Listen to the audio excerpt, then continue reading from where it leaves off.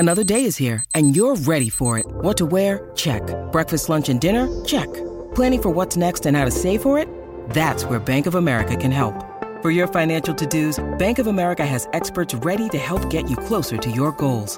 Get started at one of our local financial centers or 24/7 in our mobile banking app. Find a location near you at bankofamerica.com/talktous. What would you like the power to do? Mobile banking requires downloading the app and is only available for select devices. Message and data rates may apply. Bank of America N.A., member FDIC.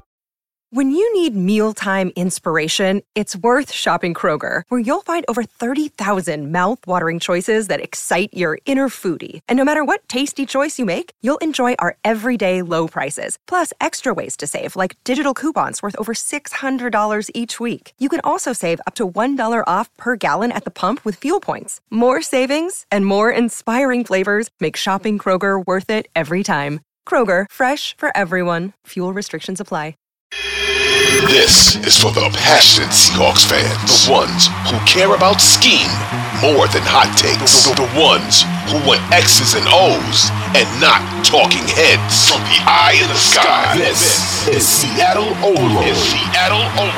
With your hosts, Matty F. Brown, Griffin Sturgeon, and Ty Dane Gonzalez. Let's go.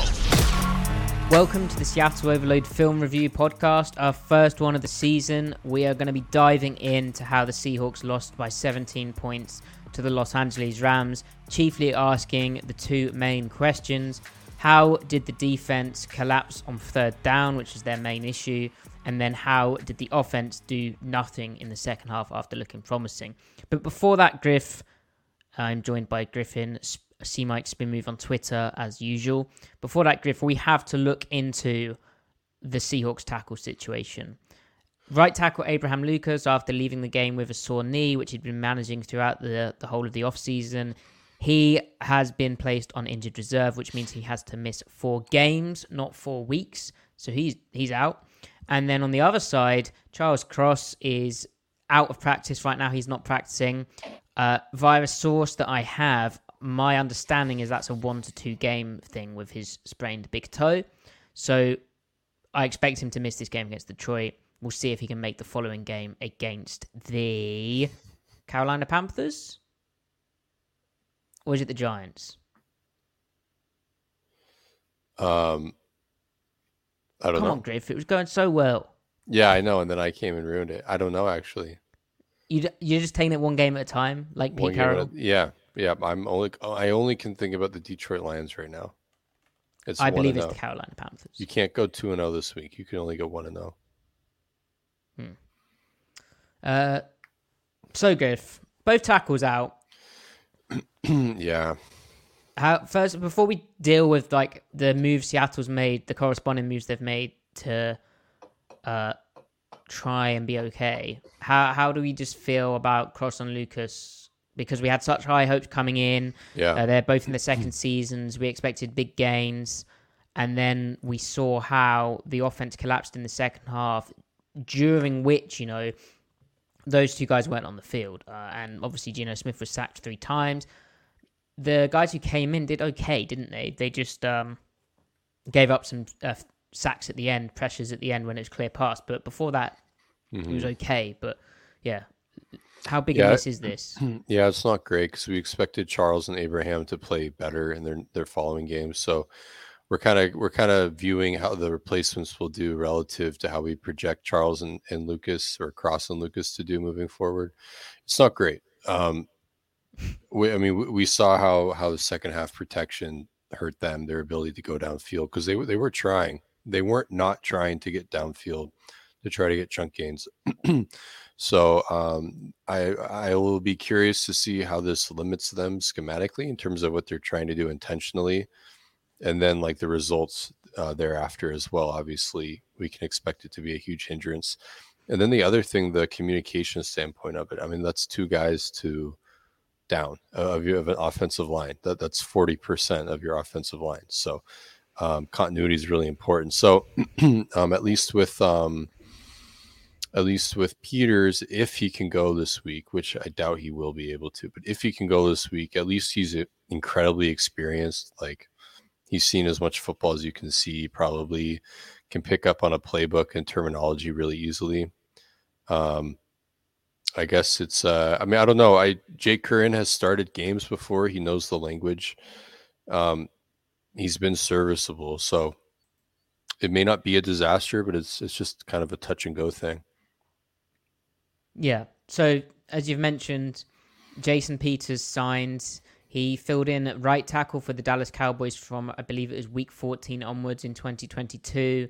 He is 41 years old. He is probably a future Hall of Famer, but he is way past those standards now. Griff, you actually were sicker and watched some of his tape last year, so I'd like to pick your brains on that. But I believe he is a left tackle depth. Now, Seattle did also re-sign Greg Ireland.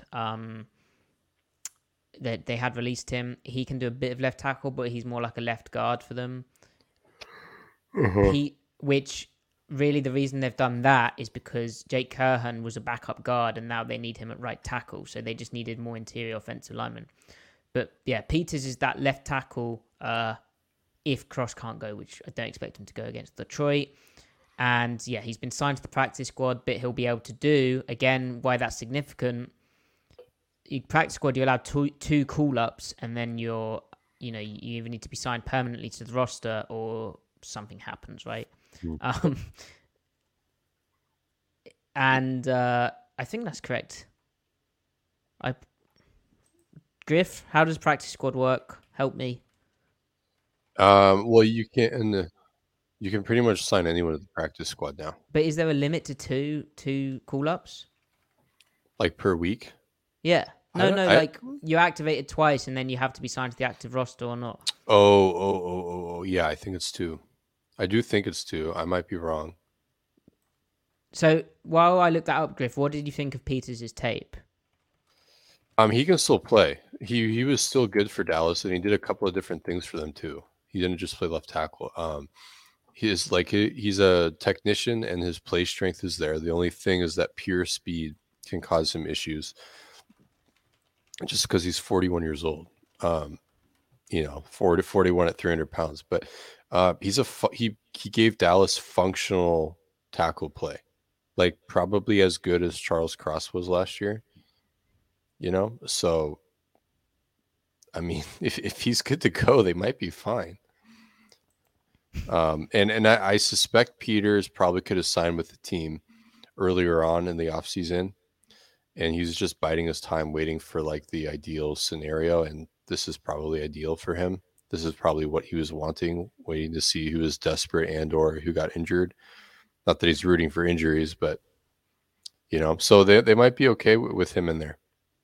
Yeah, and I'm seeing, thank you, Jen, in the chat, but also on the NFL website, it says they can promote this player from a practice squad no more than 3 times in a year. Oh, okay. So as I've heard, Cross is a 1 to 2 game thing, but if it takes slightly longer for him, then Peters is there. But that's super encouraging that his tape's okay. And then when it comes to Jake Curhan, who, of course, was an undrafted free agent for the Seahawks in 2021, wasn't it? Wow, that's crazy. It was that long ago. Pete Carroll had an affinity for him because of his California background and the high school he went to, if I recall correctly. But he was pretty solid down the stretch of certain games. Like all the games he's played in, Seattle's got over 100 rushing yards, I think, in every single one. I think it's 5 games that he started. I remember against the Chicago Bears, Sean Desai defense, he was a real good mauler on the backside of zone and stuff. But as a pass protector, he's a definite downgrade to Abraham Lucas. Yeah, I'd say for sure that's the case. He just doesn't have the foot speed to protect on deep arc rushes, and that's kind of a concern if they want to go deep. I mean, you got to throw. It's got to be a deeper drop. So, I don't know. I mean, their play action scheme shouldn't be affected by this too much. We'll see what I mean. Yeah, we'll see how this limits their drop back game. Hopefully, not too much though. If so, I remember toward the end of 2021, Russ in the pocket was better the final month of the season than he was in the few weeks that he got back from, and even better than he was before his injury in that season, his last season with the Seahawks. And he kind of figured out Curhan, and Curhan kind of figured out Russ, that Yep. Curhan would lose in that 8-yard window. So Russ would, to his credit, would make a point to step up consistently. So Curran would lose consistently, but he would lose to the same spot consistently against really good speed rushers. So hopefully he and Geno can kind of develop the same sort of relationship, and Geno is firmer in the pocket on average than Russell Wilson is, just stylistically. So there could potentially be a positive feedback loop there with them. But yeah, against like just the speediest of guys, like, I don't know, he's probably better to go of edge rushers that are considered good. I would rather Jake Curhan go up against Aiden Hutchinson than James Houston for Detroit. I would worry about the Houston matchups more than the Hutchinson matchups with him. So, yep. But we'll see. So Seattle also tried to shore up their tackle depth by signing 2 players off rival NFL teams' practice squads. The first is Raekwon O'Neal. He played left tackle at UCLA after transferring from Rutgers, and he's huge. He has almost 34-inch long arms. He's 6'3" and 4/8 of an inch.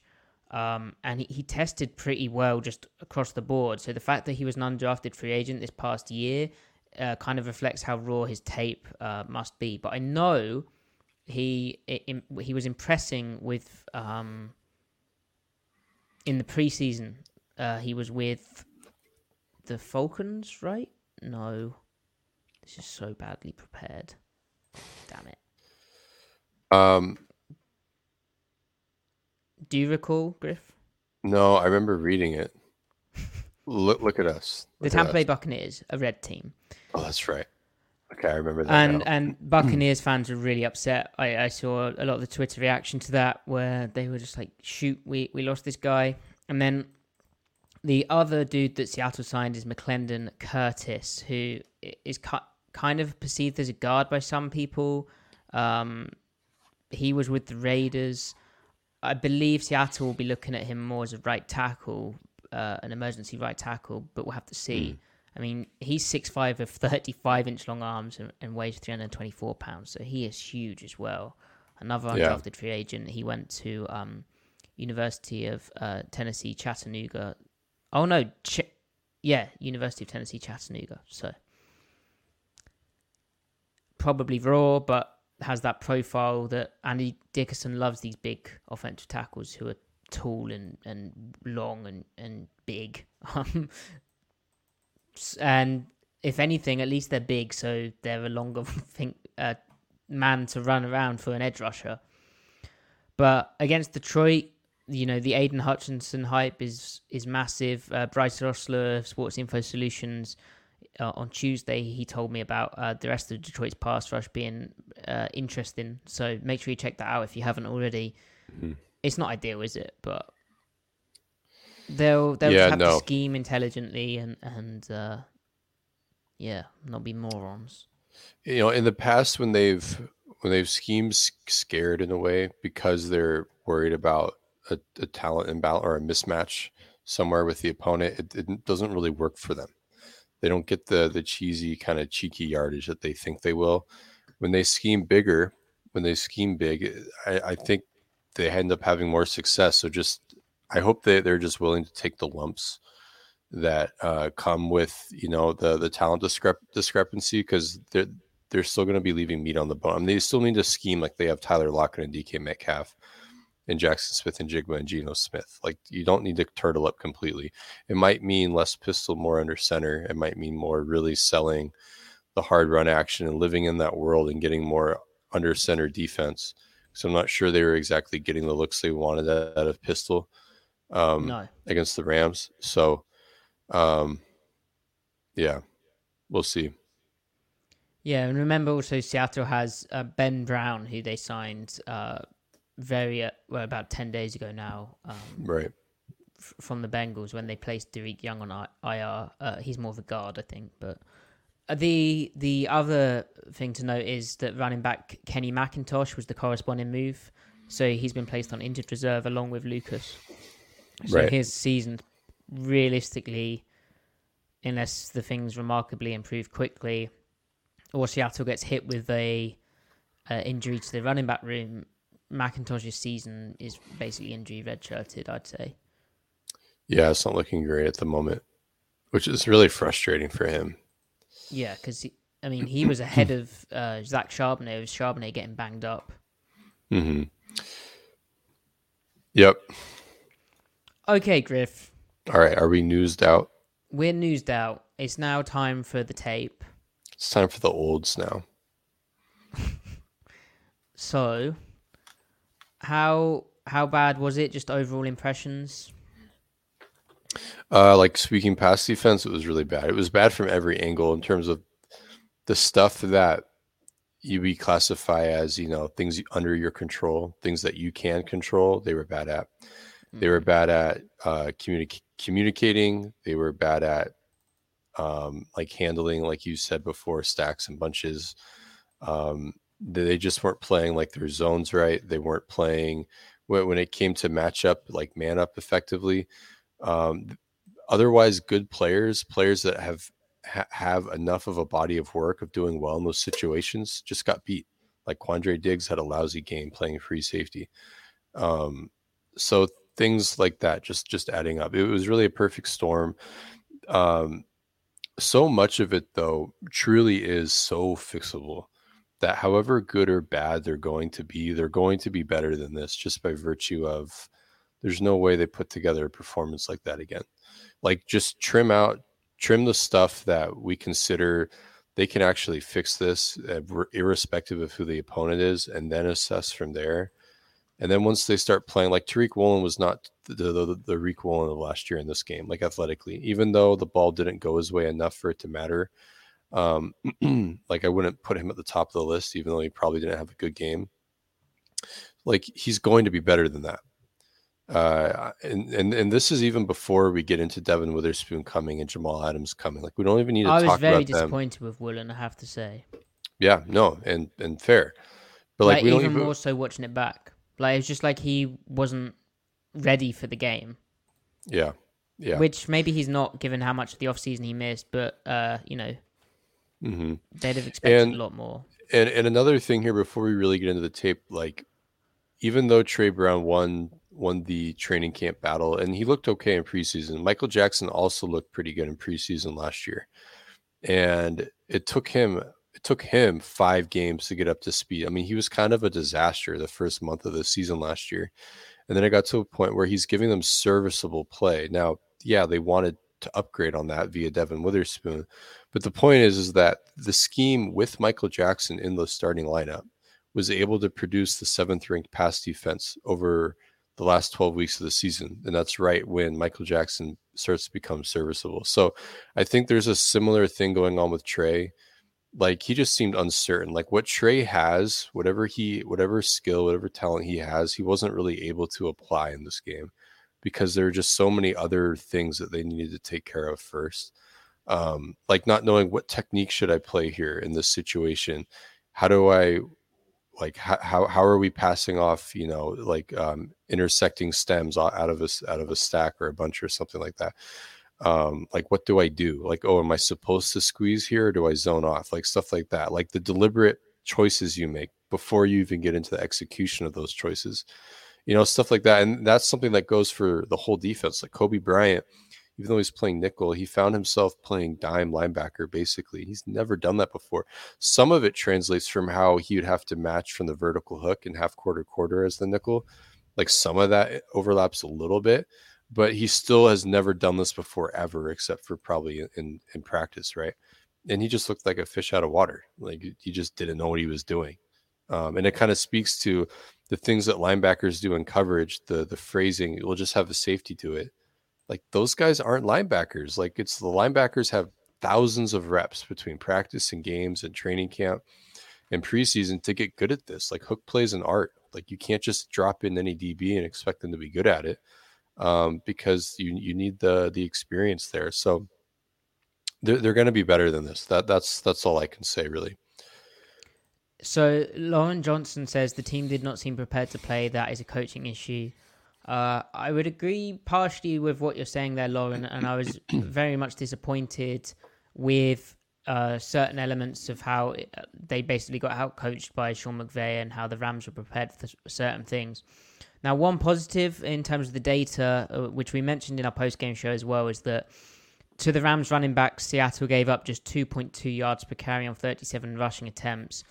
And if you want to remove that final drive where the Rams went 12 personnel heavy, Seattle responded by running their 3-4 front for the first time in the game, they still only, remove those things where they're geared up to play the run and they know they're getting run, the garbage time. Seattle still allowed an impressive 2.6 yards per carry. So Seattle was prepared to play the run, and for the Rams' run concepts, their their play action boot defense and the play action wrinkles off that, Seattle did an okay job. They were pretty good, actually. It was up and down, but it's tough what the Rams do, and it's week one, and most of the issues Seattle had, I felt, were a chemistry and understanding thing between certain players. But what really sucked, and kind of what Lauren's talking about, is that two things. So, Griff, you mentioned the condensed and bunched up receivers. I mean, Sean McVay, he bunched and stacked Seattle's to death, and Seattle, whether they're in zone or man coverage, they got annihilated when the Rams were in bunched and stacked stuff. So when the Rams were bunched and stacked, so 2 receivers tight together is a stack, 3 receivers bunched together is a bunch. Or if they motioned and were condensed tight at the snap, add a third guy, if you want to imagine my head's the third receiver. In those situations, the Rams had 151 of their 331 passing yards, 11 of their 24 completions, 5 of their 11 third down conversions, and 4 of their 8 explosive plays. So that was a massive factor in this game, which we're going to look at the third down situation where Seattle went 11 for 17. They allowed first down conversions on third down, which isn't good enough. They want that number way below 50%. Obviously, 11 out of 17 is higher than 50%. It's over 60%. Now, what really stands out to Griff and I is that the, third downs are hard in the NFL, right? Like offenses are trying to pick up first downs. They're trying to extend drives. Defenses are trying to stop them, obviously. But when it's 3rd and 4 plus, that's when you really need to get off the field as a defense. And what's so disappointing is that Seattle is geared up to play. So they want to stop the run, and then they want to have fun on those 3rd and 4 plus situations, because generally speaking, that's when you know you're going to get pass. So you can suddenly cheat your stuff a bit more to play and pass. Up front, you can start rushing the passer more. You can get more exotic with your coverage, more exotic with your overall looks. Gear yourself more towards the pass. And Seattle did try and do that on these 3rd and 4 pluses, and we can kind of speak to that a bit more, but they failed. So 9 of those 11 third down conversions that the Rams had were in 3rd and 4 plus territory, and only one of them was a tendency change in run. The rest of all passes, Seattle was in a variety of coverages, a variety of fronts. I'll give some data on that, but Griff, they couldn't get off the field.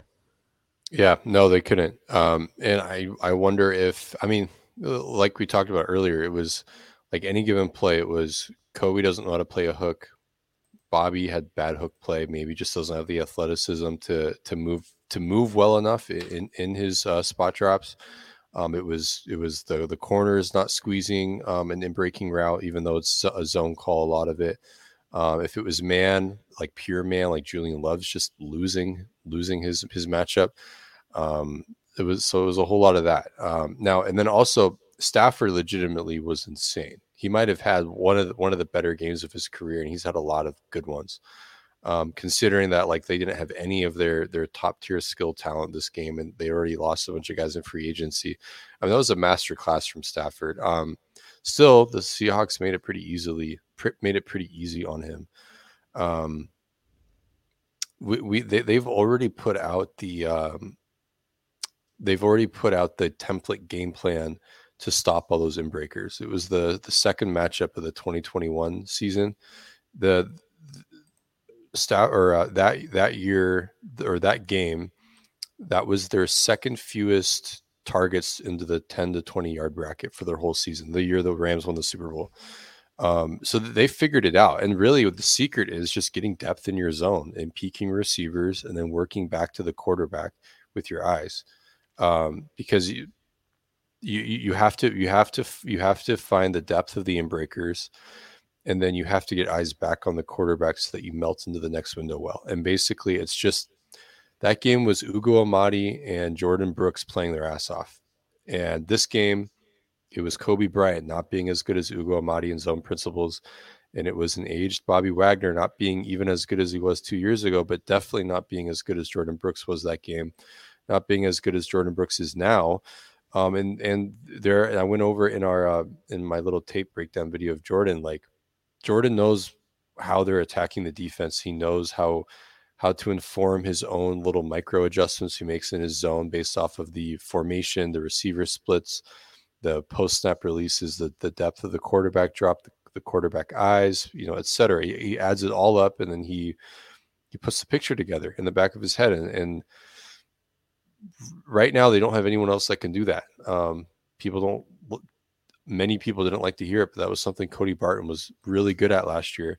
They don't have him. So if they're going to get better at it, I think, it would be great if everyone just gets better at it. I think Kobe should get better at it, but ideally they bring in Jamal in those dime situations so he can play the hook to kind of simulate what Barton gave them. And then I think he and Brooks will give cover 3 a lot more life, because we have to remember last year, rush 4 cover 3, they were the best pass defense. And that more so kicked off around week 6, but they were the best rush 4 cover 3 pass defense last year. So, and they relied on great hook play. So those interior middle zones. So, yeah. Make sure to check out that video from Griff on Jordan Brooks, because it's a great look and explain of how it kind of all fits in.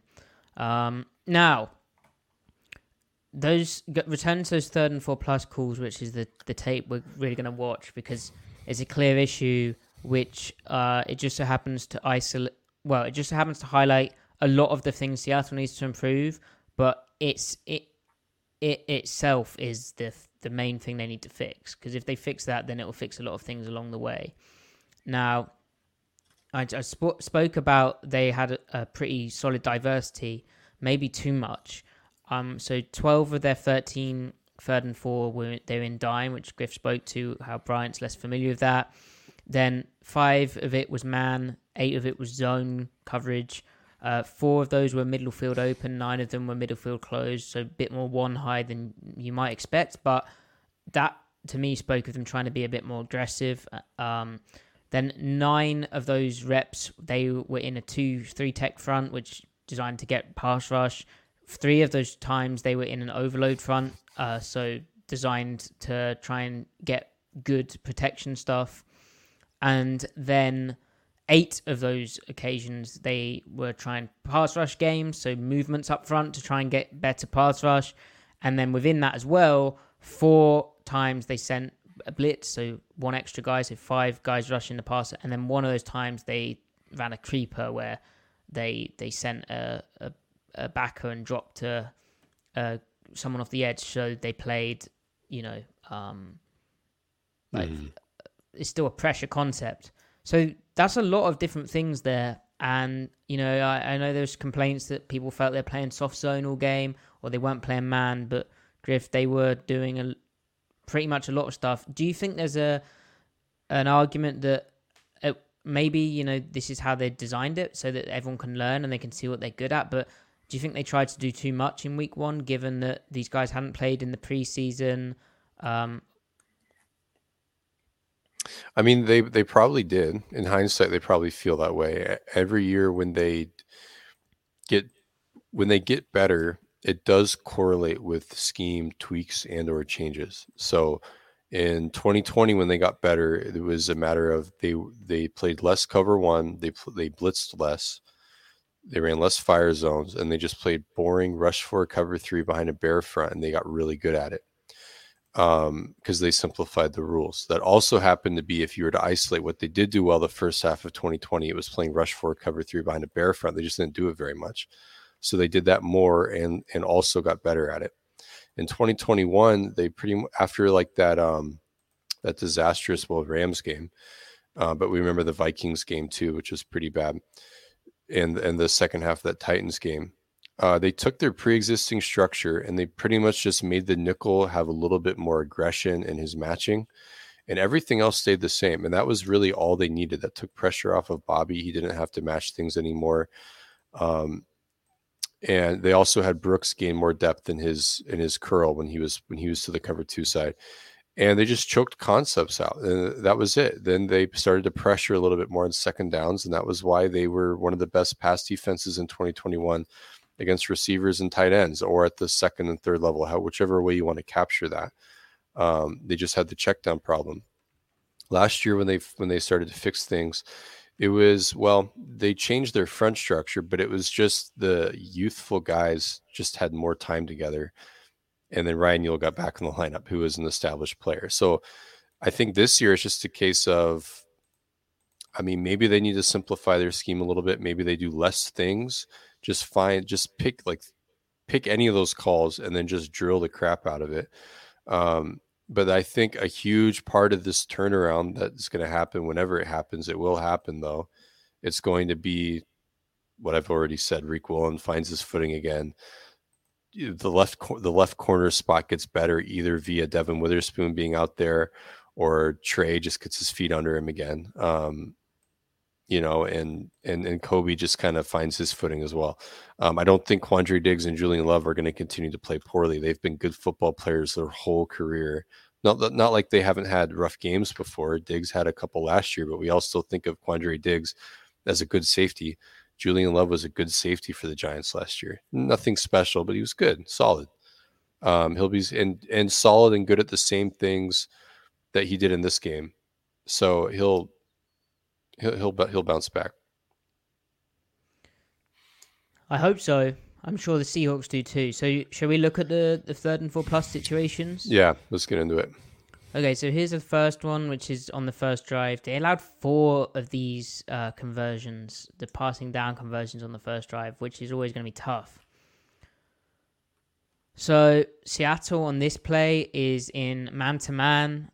And I think the vision when they're playing man-to-man across the board, so we got man at the top here, man here, man here, man here. And then it's interesting how these safeties play, which we'll talk about in a second. But the vision is they should have guys who are better than the opposition, right? If you think about Witherspoon coming in, how Jamal Adams can play man to most tight ends, those 2 missing pieces who are, supposed to return. Brooks' athletic ability, and then, Love can man if he needs to occasionally. Diggs can do it against certain body types, and they're both interesting safeties as well. They should be able to man up on dudes. Mm-hmm. Now, on this play, Griff, my take is that the pass rush needs to be better here, and rush and coverage go together. You see they complete this little return route to Tyler Higbee. Which is fairly tightly covered, too. Tightly covered. I don't know if Brooks has a peek back at the quarterback, which I don't like. Like, he just should key the hip of the... I think he's checking to see if it's a screen, maybe, because of this release. But I don't like how he looks at the quarterback. Just key the hip and maintain relationship. Really, he should pitch his 10th the inside. I think he, if he hasn't looked back at the quarterback, I think he doesn't feel as inclined to overstep like he did. But in the end, he is trying to defend the sticks here, which is up here. And he does recover and almost make a pass breakup. Now, the safeties, I believe, are like playing quarters, but with man underneath. Yeah. I think they do that because of the condensed split. Like, if you look here, this is condensed, this is condensed. So, coverage-wise, you can't really play it like 2-man where you're going to trail the guy up on the inside. You kind of have to play outside leverage and funnel it in. It's definitely 2-man. At least up top, because Love is definitely playing cover 2 principles. And then there's a potential for Diggs to be more of like a robber type. I don't think that's what this is. I wondered, but I don't think it is. I think there could be, I think they've both got a degree of freedom. I think the idea, as Griff spoke to me in the chat, is that these guys look like it could be zone, it could be quarters. to the quarterback, and then it's actually man. I don't love the coverage, to be honest, but there's a lot of plays where if Seattle just had Diggs playing in the hole immediately, it would have been a lot more useful. I just don't think it's necessary. Yeah. Nor do I. NFL hashes, it just is kind of wild. Anyway, the problem though on the play is Stafford is able to read out this little, and by the way, this head start motion or whatever it's been called is a real advantage to the Rams later. But they handle it well, Bryant and Woolen. Woolen takes the new guy, Bryant takes his guy, good disruption. Stafford looks there, doesn't like this look, switches to this dig. Quandre Diggs is in the window. So he's been able to read out this bunch. And at that point, that's an eternity in the NFL. Like, if you go from snap to this, he's had about 3 seconds in the pocket. The problem is that he's able to get backside without really feeling the rush at all. Like, this is a clean-ass pocket. There's no stress on this throw. He has all day. Absolutely. He's even able to clutch, hesitate. Because he hesitates with Brooks' undercut and then is able to clutch. Like, why does he have so much time in the pocket? Well, Jaron Reed spoke post-game about communication. That's one thing he mentioned. Then Pete Carroll spoke about taking advantage of the opportunities, listening to Reed, benefiting off him, and also revealed that he's the game caller. So if you watch pre-snap, why Seattle's crowd noise is so important is the center points out the slide. So he first points over here and then points over here to Seattle's right. That implies that that the Rams are sliding their pass protection to Seattle's right, meaning that if it's a 5-man protection, which it is, these two are going to be assigned for here and here with the running back responsible for Brooks if he were to blitz. So the one-on-ones for Seattle are on this side of the line, and the where they won't have one-on-ones because they're in a 4-man rush is on this side to Reed. But if you watch it play out, Seattle ends up running a game on the right side of their line towards the slide, which doesn't really do anything. And on the left side, there's no pass rush game. Like, you could run double techs or tackle end exchange, but the whole purpose of this game is it's like a pick and roll again in basketball, or like a slant rub route in like a passing route combination where you separate and pick and rub against the one-on-one. So one guy picks for the other guy to loop round, or one guy loops as a pick to then separate for the guy coming down to the inside. But on this side of the rush, they didn't do any game, but on this side they did. So you could run two, like I said, you could run it on this side and that side, but the fact they didn't on this side makes me think either Reed got the center slide wrong, which is unlikely because Pete Carroll didn't mention that. He said Reed did a good job, basically. Or I don't think Draymond Jones and Maffei heard.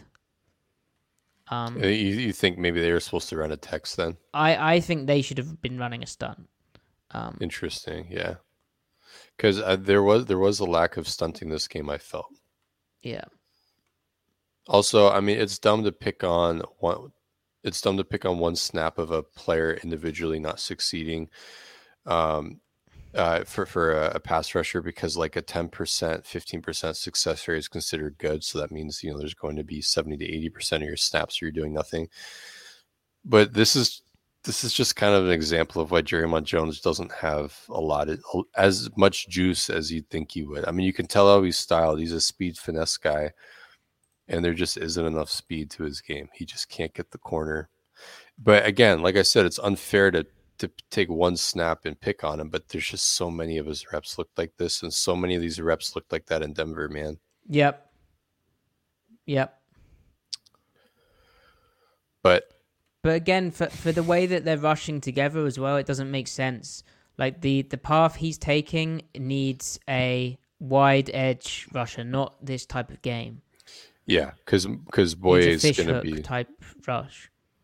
Absolutely, because Boye is going to want to power guys. So it should be like Taylor and Draymond paired up. And Draymond ends up Or Hall knocking even. Boye over. Like, and again, that's something that will keep reoccurring. Yep. All right. Okay. Okay, so next, 3rd and 4 this time. This one, I believe, is the... Yeah, so this just happens. Stuff like this just happens. This is like a crunch-style run. It looks like split zone, but I think it's like a crunch-style run. They're free-releasing the tackle. They're free-releasing the center. Seattle's in dime. Their alignment's asking for it. They didn't get got like this again. It's just one of those... Yeah. It's like good play call, basically. Now, you'd like Wagner's eyes to be a bit more thing in run, and you'd like Bryant to be a bit more in tune, but he's having to get off the line of scrimmage. I don't know if he's checking out of a blitz here or what with the wide trade, but yeah, it's just a tough spot for them. So Bryant becomes the A-gap player. Bobby is the B-gap player. Yeah, and it hits up the B, but... And then the safety at the top needs to basically be the new C-gap player. Or does Bobby need to... Because with the motion... Oh, no.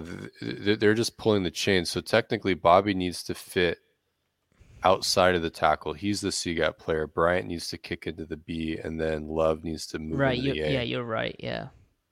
So, it's a tough... but, good play call, well done. Yep. Yeah. All right, I have to grab my charger, so you got to ride solo for about 22 seconds. Okay. So... Here we have the third down, again, third down of the 3rd and 4 plus, of the opening drive this is as well. So this is a 3rd and 10. So Seattle's in their 2-4-5 personnel. This is what I mean by a 2-3 technique front. I've seen it called green. I've seen it called jet, but we'll just call it 2-3 techniques. The idea being that, let's not worry about the center. Let's try and get these guys wide angles on the guards, and then we can run games from there as well. Too high shell. And one thing you could say is that Seattle could have done a better job disguising stuff. Stafford, again, played lights out and did a good job of his cadence of getting them to undress certain things. Now, they mugged the front to try and get them to slide over here to get one-on-ones over here, which is not relevant because the Rams keep 6 in protection along with their tight end. The problem on this play, Griff, you've come back at just the right moment. So this is a good coverage beater, like with how Seattle's playing this. Bryant is playing as the dime. He plays with man eyes on the back. Stafford looks out here and then zips it into this window. Yeah. Big hit at the sticks, 10-yard completion, broke at 8 yards, bang. It's cover 4 over on this side. So this is a quarter from Trey Brown. This is a quarter. Over here could be palms. Or it could just be 4 as well. I have a feeling it's palms. I thought maybe it was a really soft cloud from Woolen. No, Diggs' feet aren't right for that, in my opinion. Okay. And Diggs is kind of mirroring the stem of the 2. Okay. I don't know. Because I thought is that Artie at the bottom? 23? Yeah. Because he just didn't seem like a flat defender, but I guess no one's taking him to the flat, so why would he? Yeah. Well, that's what made me think it was palms. Right. Because he's kind of tight. No, you're right.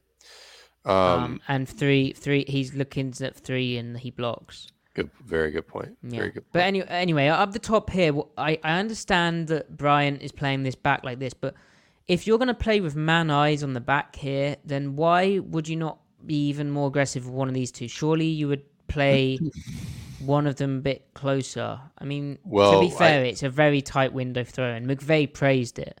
As a great catch from Van Jefferson extending the drive. But so, there's a couple of things there. Well, one, I don't think this is necessarily bad from Love. That's a pretty good click and close, but I would maybe squeeze it a bit earlier. Now, Jamal would have been all over this. Jamal lives for this right here. Jamal would have hit this. It would have been a hit his tag or hit his caught pass breakup. But the reason why Love is probably not being as aggressive is that he has to make sure the final three or the slot from the other side isn't bending toward him. Because who is the Mike right now? When your Mike can't close off the middle of the field in a 2-eye structure, the weak safety has to be able to provide overlap if his indicators take him there. So yeah, and you look at Love's eyes on this play. Right. He's reading, he's making sure nothing's coming from the strong side. And then he gets so it's just a downstream effect of having Bobby at Mike right now. If Jordan's here, the weak safety can be more aggressive. This is actually a super cool look because you see Love check on the 1 to see what type of release he got out on the outside, and then check back to 3, and then come back to Stafford. Yeah, and it's a bullet of a throw too, man. Like right on line. Like, I know it seems pitch and catch, but now in this situation, Ken Norton Jr. probably would have clouded the weak side anyway. Well, I just don't get on 3rd and 10, why are you having this guy not pack tighter and play more off rather than pure man eyes on the back? Yeah, and that's the thing. If you want to defend the check down, you're giving up the intermediate. If you want to defend the intermediate, you're giving up the check down. You should prioritize the intermediate over the check down. And then from there, your ability to defend the check down is how quickly your pass rush gets home, because that means...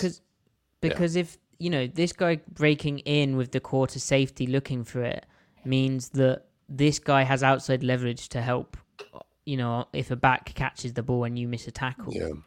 Now, but backside of trips, though, I mean, they do often lock the weak corner anyway. So why not just let him, give your scheme something? Yeah. Like you got to just live with matchups occasionally. And if you can't have Trey Brown, play tight here, then because you need release valves, there needs to be pressure valves somewhere. So that means someone has to carry a load so that you can redistribute resources elsewhere. If Trey can play tighter, then the weak safety can play the way he is playing so that he can provide overlap to the strong side so that he doesn't have to be super hard on the weak X receiver. But and then it's just the interconnectivity, man. Yeah. And then pass rush wise, talking connectivity, Taylor bashes into Reed. I don't know if he's trying to run an inside game, but they're just not rushing together. It's kind of weird. Yeah, that's bizarre. Like that's just shoddy. Like, is that a poorly performed exit stunt? It must be, but it's just weird. But Reed didn't rush like he was expecting that. Maybe they worked it where Reed likes to fold over late or something. Yeah, but it's a timing and chemistry issue, isn't it? Yeah, he's still too upfield too quickly. It's just amateur hour, man. Okay, now, see, all right, here. Okay, go ahead. This is 3rd and 4 with on the same drive again. So the 4th one they allowed. Here's this head start kind of motion going inside this rub, which is a good design. It's very good. He doesn't get the football. So Seattle, again, the different type of front. So it's the 2-3 techniques. Bobby Wagner mugging down. When you put 5 guys down, the idea is that you get big on big spacing, meaning the center has Wagner. This guard has the 3 tech, which is Mario Edwards. The tackle has the edge. The right guard has this 3 tech, and then the right tackle has this edge. The back would pick up the dime, the next most dangerous, or just release and you play just with 5, or you can involve the tight end. But the idea is that you're going to get man protection showing this, and then Seattle, they do get man protection, but the back stays in, which is a win because you've kept the back into protection. You've kept 6 in protection. You can't get stretched by the back releasing on a route either side. So it's 7-on-4 versus 7-on-5. Yeah. Let's look at the rush first. So Mario Edwards is picking for Wagner, the idea being that the guard should step down, which he did, and then Bobby Wagner can loop around to the quarterback, or the back has to block him, but he's matched up on a running back, which is a matchup he should win. But Edwards didn't really pick the guard well, and Bobby's change of direction isn't as fast as some rushers would be. Him dipping out like this is kind of coffee house like to fake, like get the attention off him as though he's dropping back into coverage and then rushing. But it just, the timing of it, the speed of it didn't quite work, even though they kept the back in protection. Which I still take as a win. Yeah, overall, it's like just it's down the line. Like Jamal Adams had a sack against Denver with this sort of thing. Down the line, it's much more effective with a quicker guy. Right, but I mean, I'd say it's a good use of Bobby on the field in a pass call, like because you've defended the running back effectively. Yeah, and why it's big that the running back stayed in is Seattle didn't even have to send 5 doing this. They dropped Darrell Taylor into pass coverage. So we can discuss what Taylor's coverage was. So Seattle on the back end in the type of cover 3 zone. Now, the way that this is passed off, I think they're just playing pure cover 3, right? I don't think it's a bonus fire zone. No, it's cover 3 with Taylor just being your strong hook dropper. Yeah. And he's actually not that bad here. He does fine. He drops to his hash. But the problem is Kobe Bryant plays like he is in this flat here, and Julian Love plays like he's in this flat here. Right. There is no, if someone's on this hash where the ball is caught, it's a pick. Right. Or he holds it and he's like, oh shit, and then he scrambles and throws it away because his running back is blocking. He can't check it down because it's 7-on-4, not 7-on-5. So this is just Kobe not knowing what he's doing right now. and Love tries to communicate that there's a route coming in. He picks up the shallow, but Kobe obviously doesn't hear. It's loud. There's a lot going on, but he's also playing like he's the curl flat. So the communication between Love and Bryant is missing here. But really, if you're the dime, I think Kobe's just gone into strong safety mode here. Obviously, he played strong safety all in the preseason. I think he just thought he got the call and he was like, okay, I'm playing strong safety. This is my 2. But he should just be in this space right here. And if he is there is nowhere to go with this football. Nowhere to go. And again, I think Kobe will get better, but this is where we want to see Jamal. Like Jamal, or, Jordan Brooks can do this. Oh yeah, easily. Oh yeah, I mean, and Griff, you made a point to me about how like hook drops and zone drops, you can say it's quite easy, like you just drop into a spot, right? But it does take a lot of time and reps, yeah. Yeah, like what spot are you dropping to and when? Like the answer to that question is in all those other things that we talked about earlier, those indicators: formation, initial releases, stems, quarterback eyes, the depth of the quarterback drop. Like you're reverse engineering the entire offensive play call with only like 3 or 4 data points that you're collecting at like within 2 seconds to tell you what to do with your body. And a good spot drop versus a bad spot drop can be the difference of a yard to your left or a yard deeper or a yard shallow.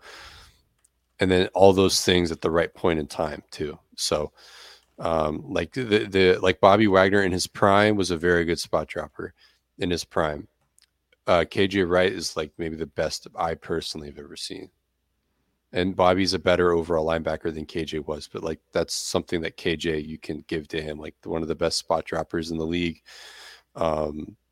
Like he probably provided teach tape for, because think about all those teams trying to copy the Seahawks cover 3, and everyone runs cover 3, but especially from like 2012 to 2017, 18, when teams were trying to copy it, they were probably watching a lot of KJ Wright tape to learn like the meat and potatoes of what their hook drops were supposed to look like. So, and Bobby too, of course, but like what made Bobby even more special was that he could turn and run with 4-4 running receivers, right? Yeah. So I know that Pete Carroll, after the game, I've seen it in the chat, he said that they didn't blitz a lot, or like they actually did blitz more. I think Pete was just a bit heated. Like on these 3rd and 4 plus situations, they pressured 38.4% of the snaps. Like that's fairly significant. So here, this is an end of half situation, so it's not a big deal, but it's quite a good example of how cracked Stafford is. So he undresses that Kobe Bryant's coming on a pressure and undresses this kind of rotation on the back end. Like this Griff is pretty obviously cover one, right? Like the way that the corners look, the way that these overhangs are. It's either cover one or a fire zone. Yeah, this could be a bonus fire zone. The man eyes on the, I don't know. But it plays out for all intents and purposes the same. Stafford does a brilliant job here.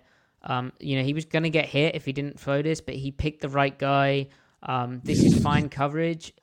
He just looks outside and then throws to the spot here, which is like a beautiful throw. Yeah. Like I'll live with that one, you know? Pardon? Like I was saying, I'll live with that one. Yeah, like look how he looks to the out here to get Nwosu to hold and not get too middle, and then pings it just inside him. I mean, this is cracked football. Yeah, look at the release angle, like his arms slot. Like he can throw any type of ball at any time. Yeah.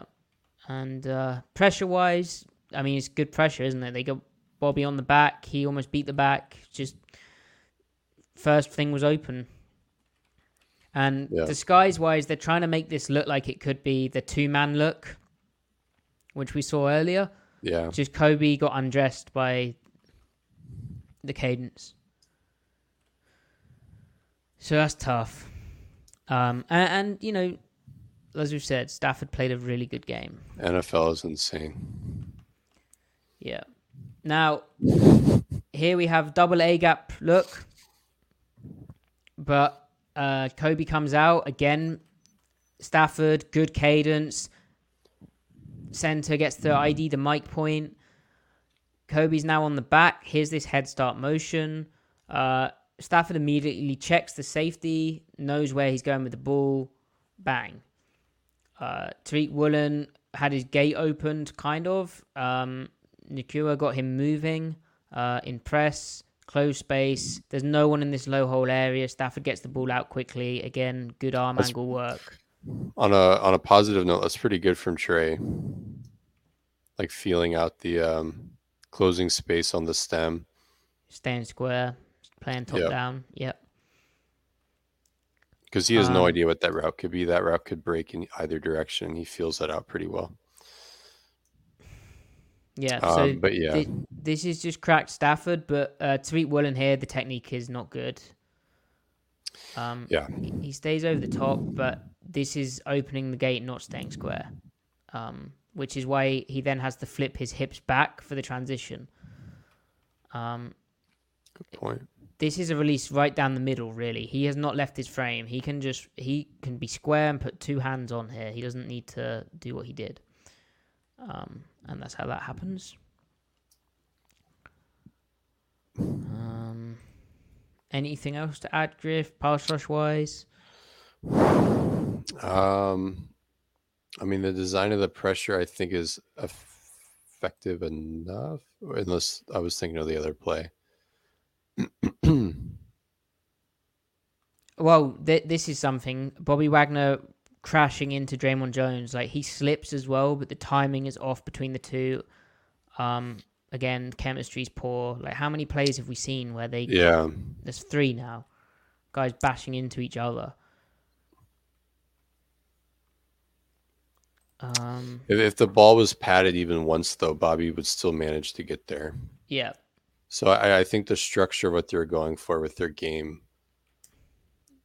was like the theory was confirmed there anyway. Just needed better execution. Yeah. Draymond slipped a few times this game. Yeah, he did, yeah. He might have a cleat issue. All right. So this is the overload line. So the idea being with the overload line, hold on. So Draymond Jones is wearing 55, so they're like, oh, he could be a linebacker. But essentially, you have 1, 2, 3 guys on one side of the field. You should know this because it's the name of our podcast for a reason. Then you have your guy here. So, the idea, again, by mugging Bobby Wagner down is that they go big on big. So 1, 2, 3, 4, 5. But then you've got one-on-ones and tough angles on this side of the field. And if Bobby Wagner drops out, or the other thing you can do is you can full slide or slide and have the back take one of these guys out here, preferably the linebacker, right? So you'll see that Stafford does some communication. So the center points out, they also involve Kobe Bryant. So that's why they end up sliding over to this side, because there's 4 threats over here and they only have 3 guys. So impressive job from the Rams getting this done, and the running back as well. Nate Tice did a good video on this. The running back is told by Stafford as well, make sure that you're getting this to pick up Bobby Wagner, that we're going to slide over here. So sliding over to these guys, picking up Bobby Wagner. Bryant dropped out as the rat, but they do a great job in protection. Stafford, good job buying time. Seattle's running a pick game here to try and separate to the man side. Reed does get kind of free, and Bobby does, but by the time it doesn't matter because the coverage was difficult. But Griff, anything on the pass rush? No, you covered it. So, coverage-wise, why is it difficult? Well, Seattle's in man-to-man.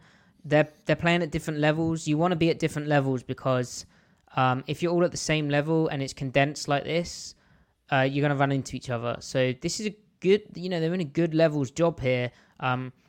It's just cover 1, so this is the post safety.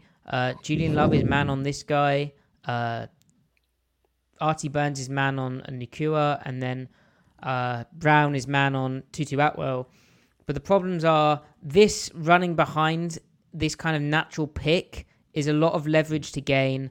And because I think Love didn't want to give up the sticks, bearing in mind this is a 3rd and 8, he wants to play at the sticks, but this receiver he doesn't back up much, and so they end up at very similar levels, and the Rams just time it brilliantly.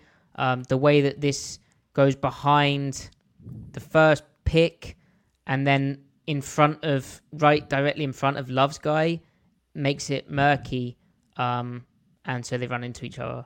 Yeah, because Trey doesn't know if he's running a shallow or not. I mean...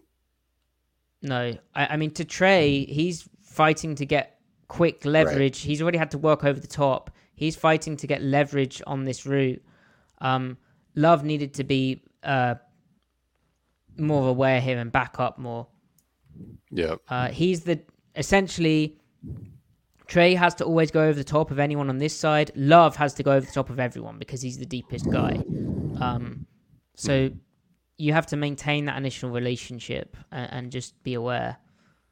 He takes 1 step back. Trey's had to take a lot of steps back. But great design from the Rams, how this is behind, and then that's directly in front with the slight delay off the line of scrimmage from the 3rd receiver. But, this is quite an innovation, like the Dolphins were doing this head start motion. But I imagine Seattle didn't prepare for that kind of motion into bunch. They'll have prepared their bunch stuff, as we see from the fact they're separating their levels. They all seem to know how to do it to a degree, but that head start motion is a mess for them. Mm-hmm. So that's unfortunate. Now...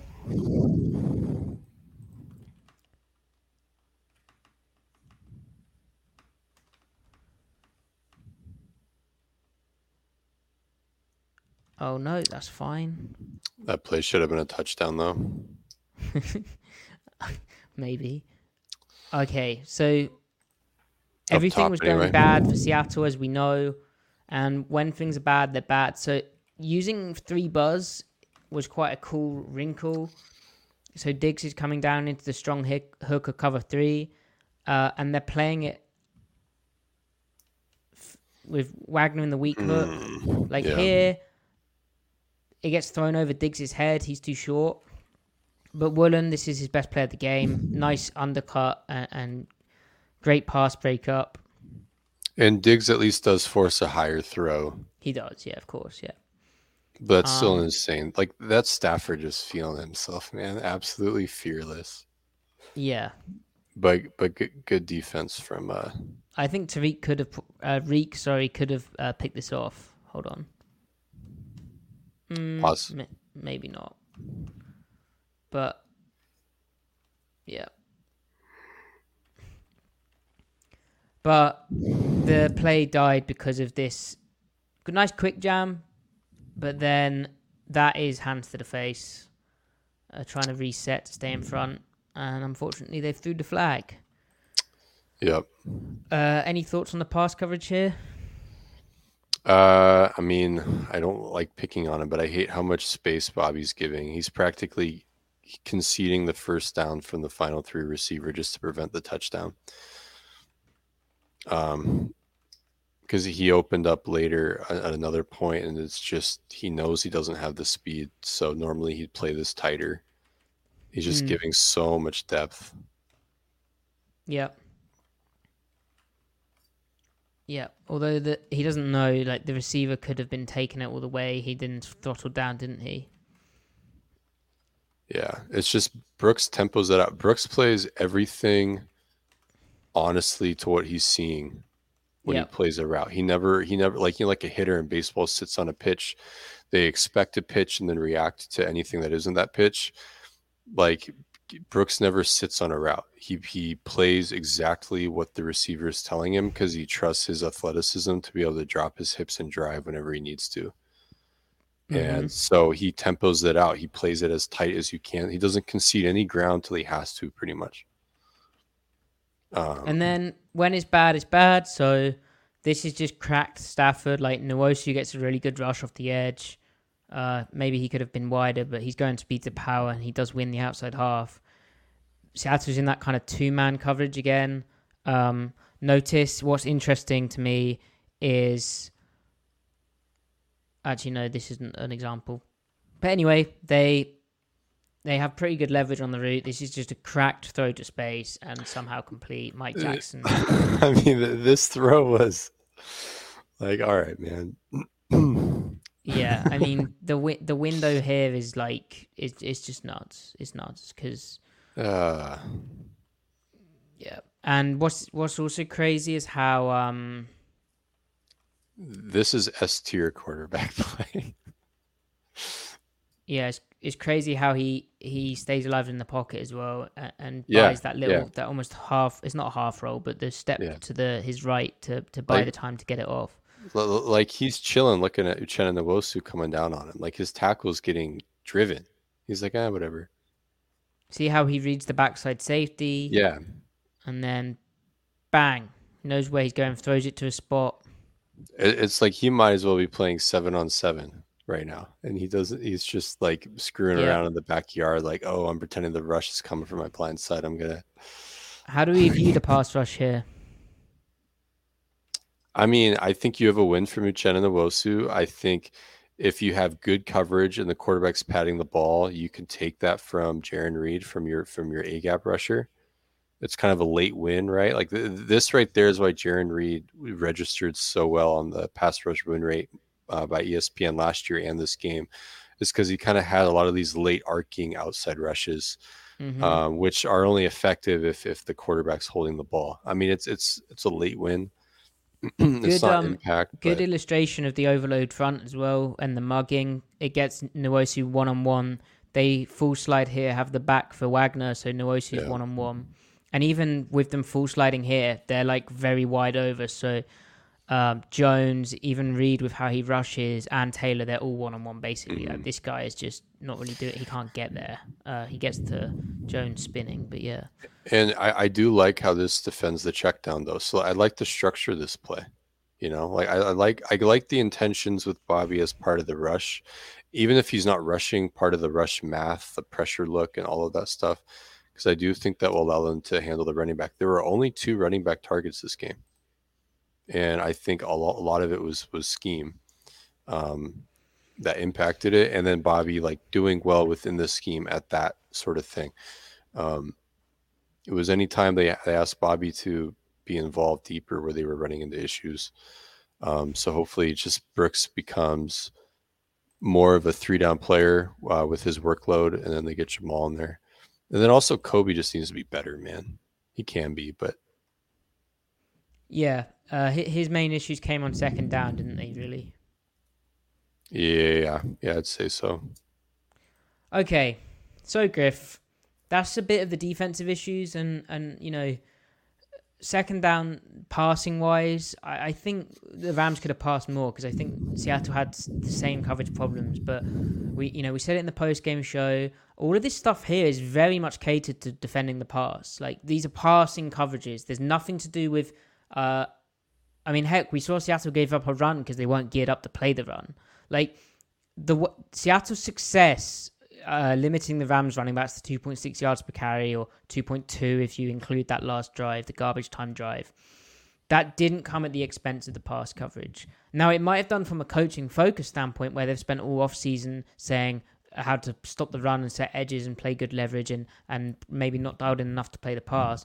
I think that's too early to say. But in terms of scheme, in terms of play calls, they were doing what they felt was best to stop the pass. It wasn't about, and it wasn't a structure where it's like, this guy is playing run first and that's why he's bad to the pass. No, all of this stuff which we've just seen is just bad pass coverage, bad pass rush, and I think quite a bit of it is a lack of familiarity with each other too. That's the other factor to this. Witherspoon coming back in, Jamal Adams coming back in when that does happen. It's just that kind of talent bump that they need, along with, familiarity being a thing, which will improve communications, etc. Griff, anything to add on that, or are you ready for the offense? I would just be repeating myself at that point. So I'm in concurrence with you. Okay. So Griff, what the hell happened on the offense? How do they go from where they should have been more than one score in front, because Jason Myers missed his field goal, right? Yeah. To a situation where, brother, they end up 0.9 yards per play in the second half. Yeah. And that's generous because most of the yards came in garbage time. They basically had 3 yards in the entire second half. Is it all just the tackles going down, or is there actual indicators of problems? I don't know. I mean, the first half, they were okay. Had they hit one explosive they hit their field goals, maybe a little sharper in the end zone. I mean, they could have had a really successful first half. I mean, they could have come out with 20 points in the first half, and I think you take that. In the second half, they didn't really throttle the scheme down as much as it looked like, on as much as I thought that they would have when I went into the tape, or at least as much as I thought they did watching live. They were still going for it. They were trying to access the middle more, the intermediate middle. They drew up some concepts for Jackson Smith-Njigba. In a couple of cases, the ball just didn't go his way because there were other receivers open in the earlier parts of the progression. In other cases, you could tell that Geno was trying to get to Jackson, and the tackles were just crumpling, and there just weren't a lot of opportunities there. So ultimately, I think the passing game woes in the second half was, I would chalk it all up to protection. I don't think Geno made really any errors in the second half, any decision-making errors from Geno. There was a case where so the only other thing I think in the second half they probably should have tried was running the ball a little bit more. They passed a lot. I mean, they had to score, right? Yeah, but it's crazy to me they didn't run it. Like, I don't understand. That's Jake Kerr's strength. I know there's a limited play sample size, and in terms of this game and the game plan, I think they really wanted to be quick game on early downs, right? Highly efficient passing game stuff. But I just don't understand the lack of run when, they were really good running the ball. And part of that is you don't do too much of it. You keep it efficient. But Walker had a tough first drive where he missed, he should have followed his pull around, right? And then the second half, they just didn't do it. Right. Yep. Surely agreed. the way to help out struggling tackles is to run the ball. Really quick. I'm being accused of being negative in the chat. If you want to look at what a good play, that is true. Okay, if you want to look at a example of what a weak hook player looks like taking on a final three receiver or tight end in the red zone, I just retweeted it right now. You can go check it out. There's KJ. That's how it should look like. That's what it should look like. Bobby's giving way too much depth in that example. It's not good coverage. He's defending the touchdown, but he's giving up about an 8-yard completion if Stafford goes there. So, and that would have been a first down. Maybe caught right before that. So I just don't think that's a good example. But I just retweeted what it looks like. There's KJ opening up to George Kittle of all people. So I disagree that that's a good play from a good example of coverage from Bobby. He's playing way too conservative. Anyway, and plus I think I was positive toward Bobby, at least how he, like, there's still a role for him. I've said, like, he was good against the run this game for the most part. And I thought he was great against the run, other than stuff where it's going, like, a gap is changing quickly. I mean, he gave up 2 of the touch. Like, if you're gonna assign blame on the touchdown runs, two of the 3 are on him. Like, one of them, he thought there was a false start, which meant he was late off the ball, and he cannot afford to be late off the ball. But yeah, the other one, he just took his shot and was wrong.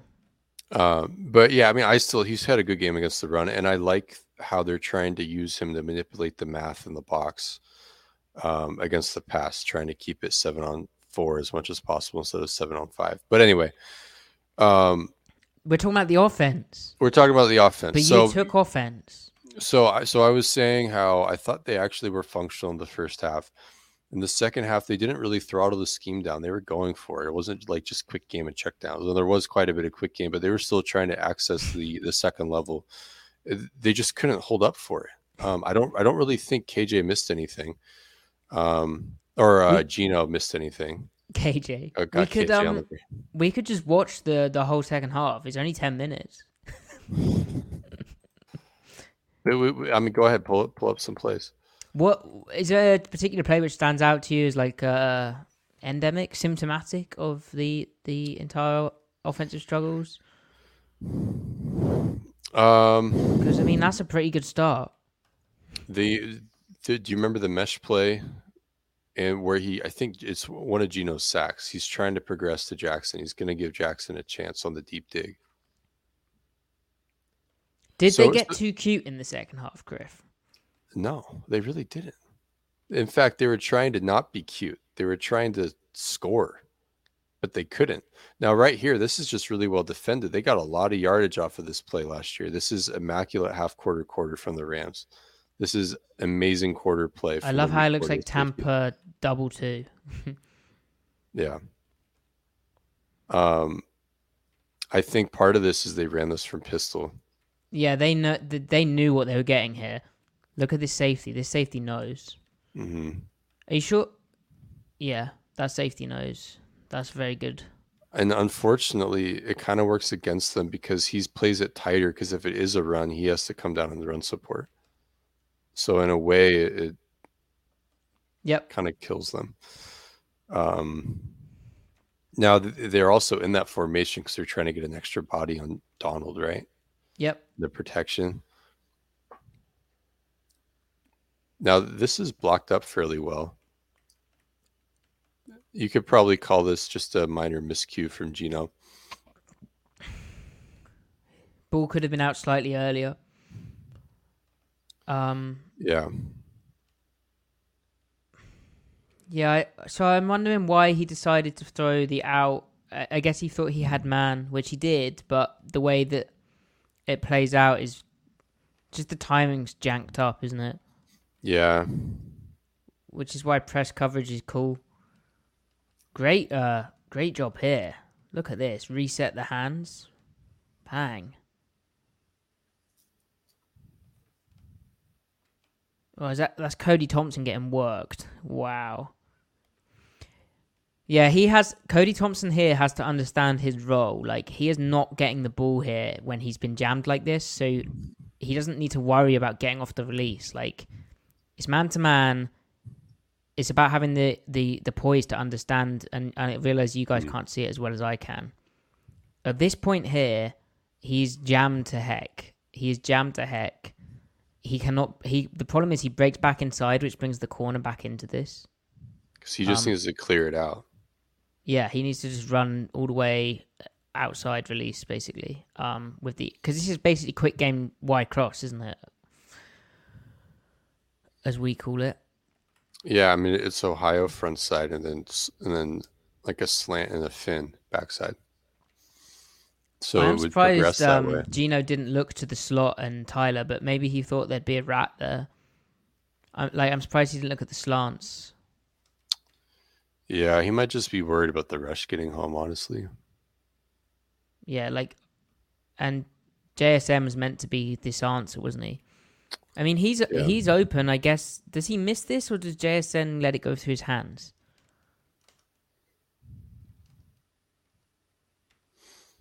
It's hard to tell. I mean, it could have been caught, but like, Yeah, it's he's got to 2 yards. catch that. Come on. It's 2 or 3 yards, Yeah, but it's a first down. Is it? I don't know. He's short. Yeah.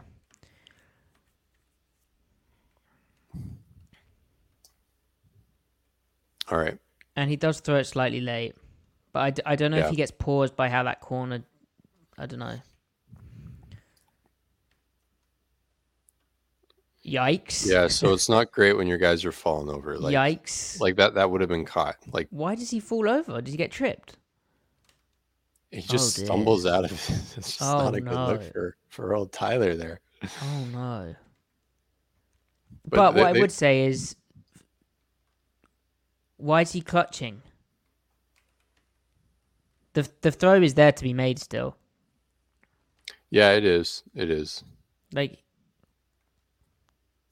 what? I don't know why he hesitates here. Yeah. Yep, I agree. And then, yeah, that ball should still come out. Agreed. Does he think Jones is going to get there? No, I just think maybe he's worried about a hand in the throwing lane. I don't know. Maybe you don't like to see that. Maybe it's like a delayed reaction to his process. Like, I'm not throwing this, but then his. Oh no.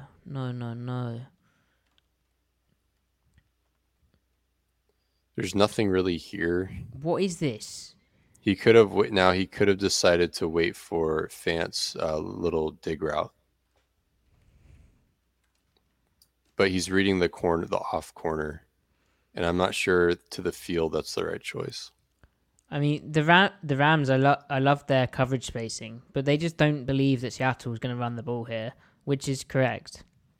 But like, it becomes a problem when you end up having 4/3, and really good spacing. It's 3 buzz, isn't it? Yeah, weak buzz maybe. Yeah. Yeah. Well, I don't know actually. Yeah, it could just be 4 with a poach. But it's interesting he decided to throw Tyler outside. I know this corner's off, but he's running into the leverage. And it's a very good break. Like, I'm surprised he didn't work this type of deal. Yeah, yep, I agree. Yeah. Not great. And I felt in game this was early contact. Like, the contact's here and the ball's not there yet. So it's kind of PI. I mean, he's hit him and the ball's not there. Now the ball's there. Yeah, true. That's true.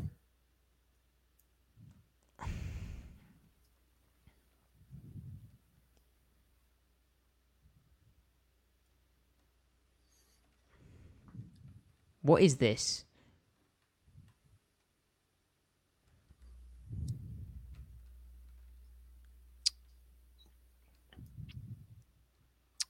So they're running this to go wide. It's zone, but I don't know why. Well, okay, yeah, it's zone. It goes so wide. Like, why doesn't he cut it back? Yeah, I mean, they spiked the end. He probably sees that and thinks the edge is hooked or something, but... the cutback is here, but he's really running wide. They get good wash on Donald. Agreed. But this spiking just kills it. As Seattle's found with their run defense, going in the B gap bubble spikes the ball further outside and janks up this combo. But this should be foot in the ground and cut up, right? Maybe it's just not how the read is coached. Yeah. Bang. This is a lot of daylight. Yep. By NFL standards. I mean, Walker doesn't have the best anticipatory vision yet. No. He's getting there. But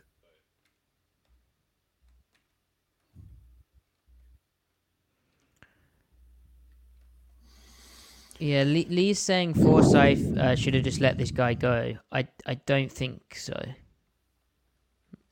Maybe. I don't think so, though. Because the whole purpose of this is, I think, 91's trying to get over the top.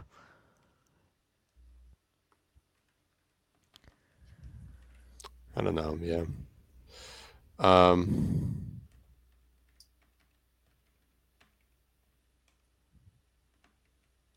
Is this the draw play? No. Okay, so this play on Twitter got a lot of coverage, I saw. Really? I mean, it's Y cross or Yeah. 989, really. So people were upset Gino decided to throw the go ball, which we can't even see on my screen. But well, so the thing is that you read the go first and then you scan. So he doesn't know if Jackson is. I mean, Jackson is open. That's the thing. That's why I think they'll go for him. But he doesn't know that Jackson. It doesn't matter that Jackson is open or not, because if he reads that DK is targetable, then because DK is the first read in the progression. So if your first read in the progression is targetable, it doesn't matter if the ensuing reads are open or not. Yeah, and the other thing, I mean, we can't see DK here. I'm sorry, I can't work out why that is. But at the back of his drop, he's looking here and he's held the safety enough to throw to DK. Yeah, this is all predetermined. Also, this rat here is in this window. Like, is it a rat? Yeah, it's cover one. Yeah. With this guy, man on the tight end, he's blocking. By the time, if he comes here, this guy's going to get underneath it. Now, JSN is open, but design-wise, and maybe the end zone will show you DK a bit better. Essentially, he's held this safety enough to access the sideline. DK just didn't win his route. The ball's off target as well. But I don't know how much that is Gino seeing that the route's not run at all. One at all. Yeah, and like Gino's thrown that ball more than enough times with DK's relation to the DB at the point of the throw, and they've connected. So, I mean, there's a lot of trust in DK there to win, right? Because he does often on that route. So, I do like that. If he'd come back to JSN here, he gets sacked. True. Forsyth got kind of worked here play strength-wise. Hands to the face as well. I do think Gino would have cleared that linebacker no problem, though, if it was a matter of making the throw. Love this head fake from JSN. Yeah, I do like that he's separated now. The corner is if he's going to lose, he's making sure he loses to the right leverage. But yeah, I mean, Jason, you could say dusts him almost. I'm frustrated that we can't see an angle of this. I don't know how to on DK. Yeah, I don't know how to show that. Is there settings I can play? Oh, is there settings?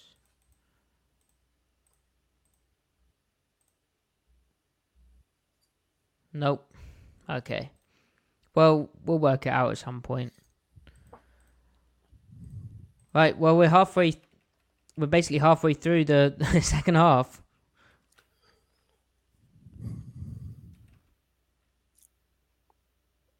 Oh dear.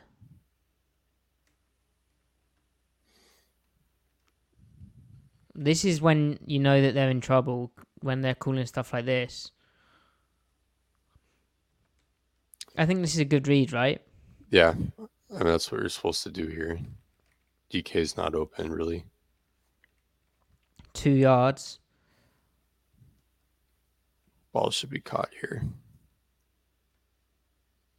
Yeah, bang. Ball needs to be gone now. But he's got to make that catch. No, yeah, the ball needs to be caught. That's what I was saying. Oh, right. Yep.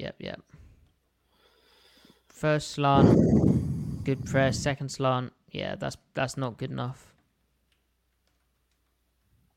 Right in the chest. Turns upfield too fast. Took his eye off it.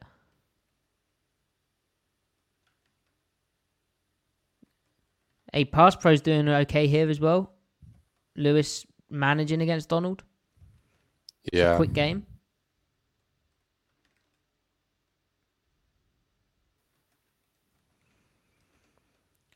Oh no. Oh no, I know. Oh no.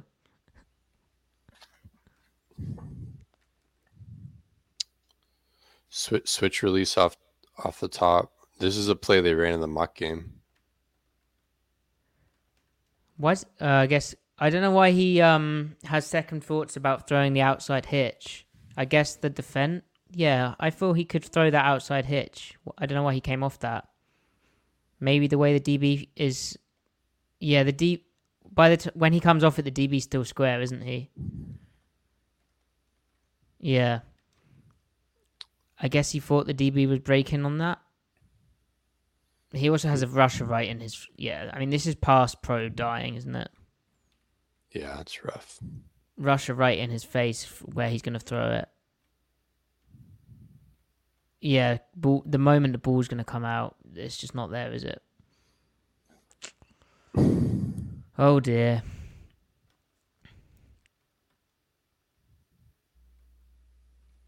So, Seattle handling these kind of interior picks was a problem for them last year. Do you think it's better this year, or... Well, no, it's obviously not better this year yet, but can it be,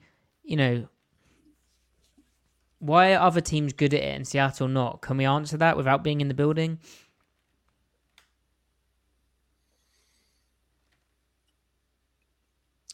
I don't know. Oh, dear. I mean, they don't have their ones out there right now. It's part of it. I do think Evan Brown had a good game, though. Yeah, I mean, this is good. Forsyth just gets caught. He doesn't have reactive athleticism. No, I don't know really what doesn't. Forsyth's doing, actually. Like, to do that is insane. Like, and not react to this guy.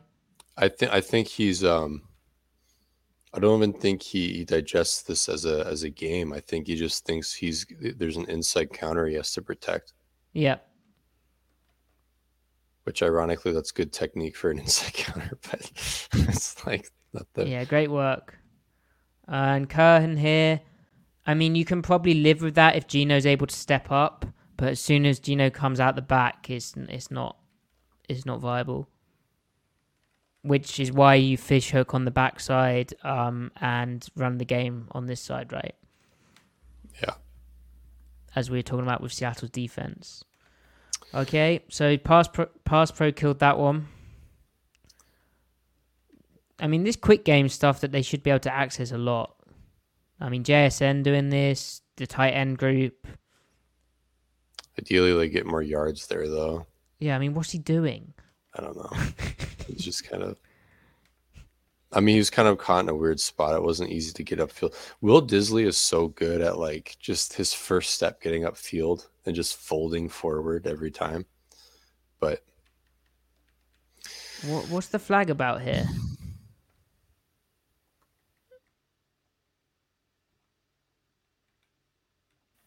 Oh, yeah. Was that... DK got flagged?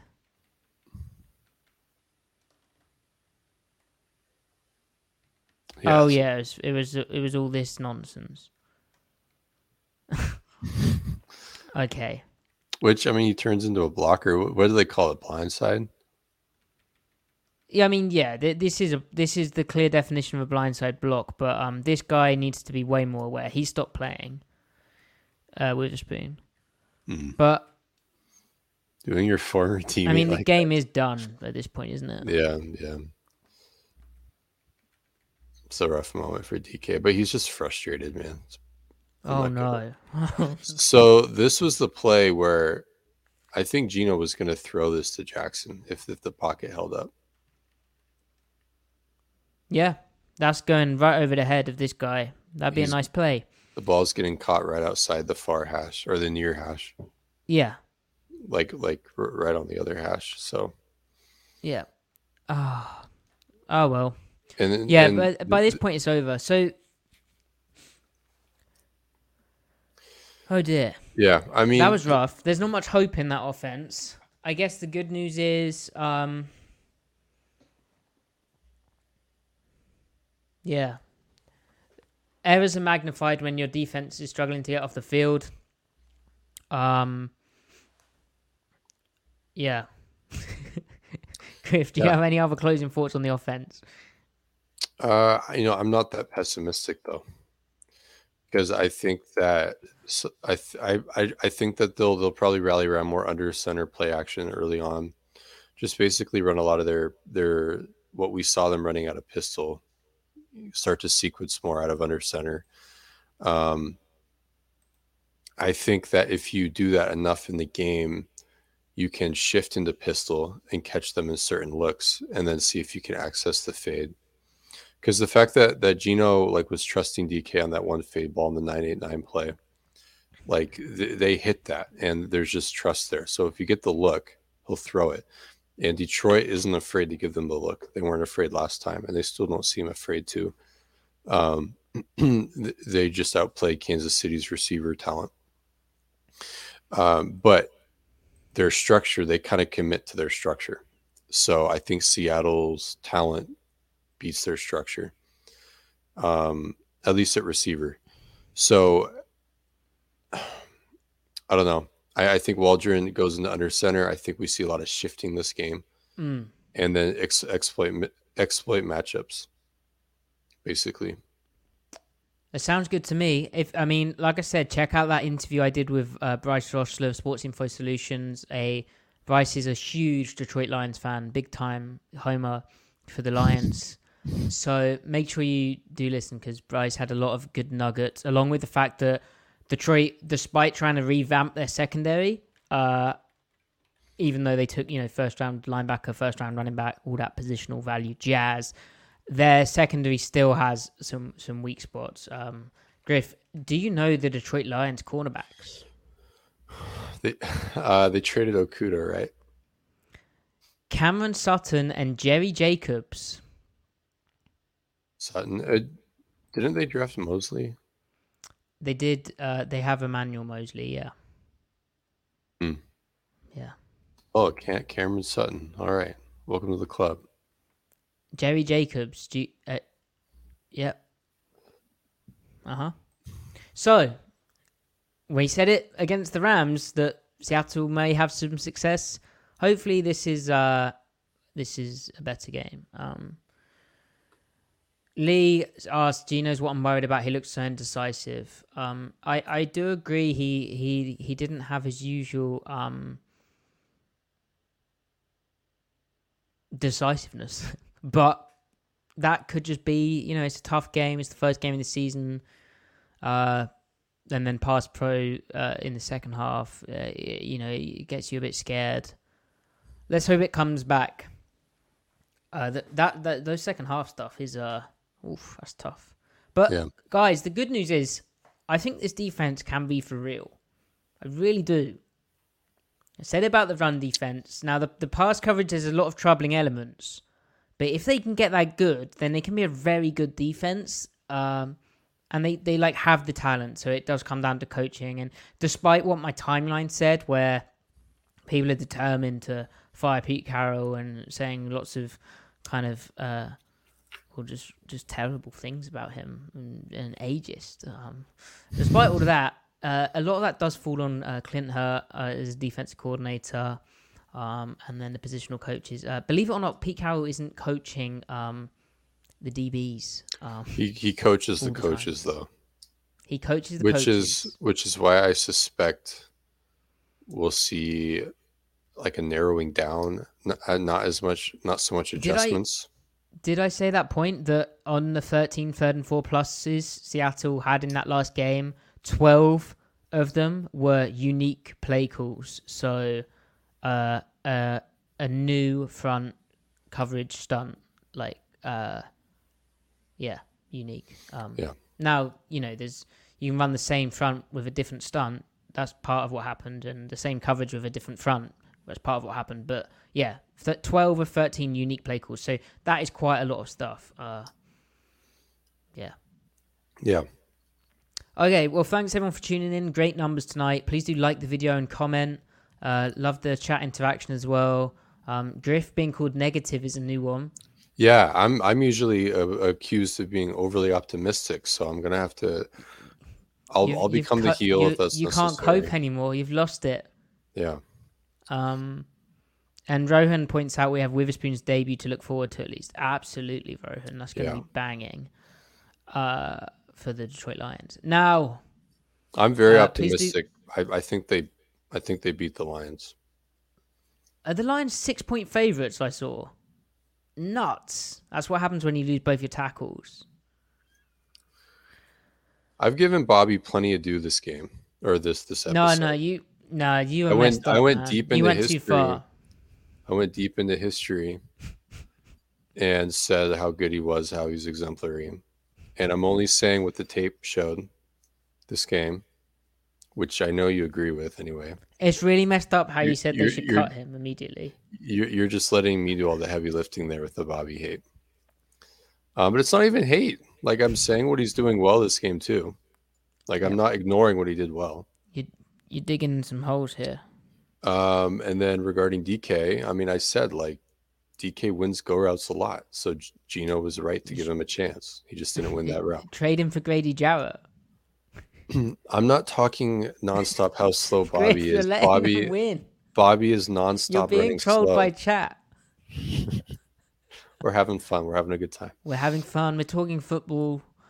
If you want to see us talk more football, download the podcast, 5-star reviews, follow Griff at CMikeSpinMove, follow me at Matthew F. Brown. Seahawks on Tape Substack. There's going to be an article on the third downs that we've covered tonight as well, but the article will have quotes from people, locker room quotes, more data, and it will probably be easier to digest if you prefer. And, it's my writing, so please do subscribe to that because it's free to subscribe. You can pay if you want to. I would prefer that, but you don't have to. And if you pay, you get access to some certain materials that, may or may not exist regarding the Seahawks. There we go. Griff on Sunday as well. Final thing to go out on. Jahmyr Gibbs is C-Mike's reincarnation, right? Just without the spin move. Is he that kind of runner? I mean, his debut, he was playing like hair on fire, just running round blocks. It didn't even matter. He was just breaking tackles. It was crazy. Yeah. Okay. I think they bottle up Detroit's run game though. Oh no! I'm Why very. did you say that? I'm very high on the Seahawks run defense, spearheaded by the one and only Bobby Wagner. I'm really high on it too, but two back and then counter Morris, and apparently. power makes me nervous. And just because you hate Bobby doesn't mean you need to overcorrect now.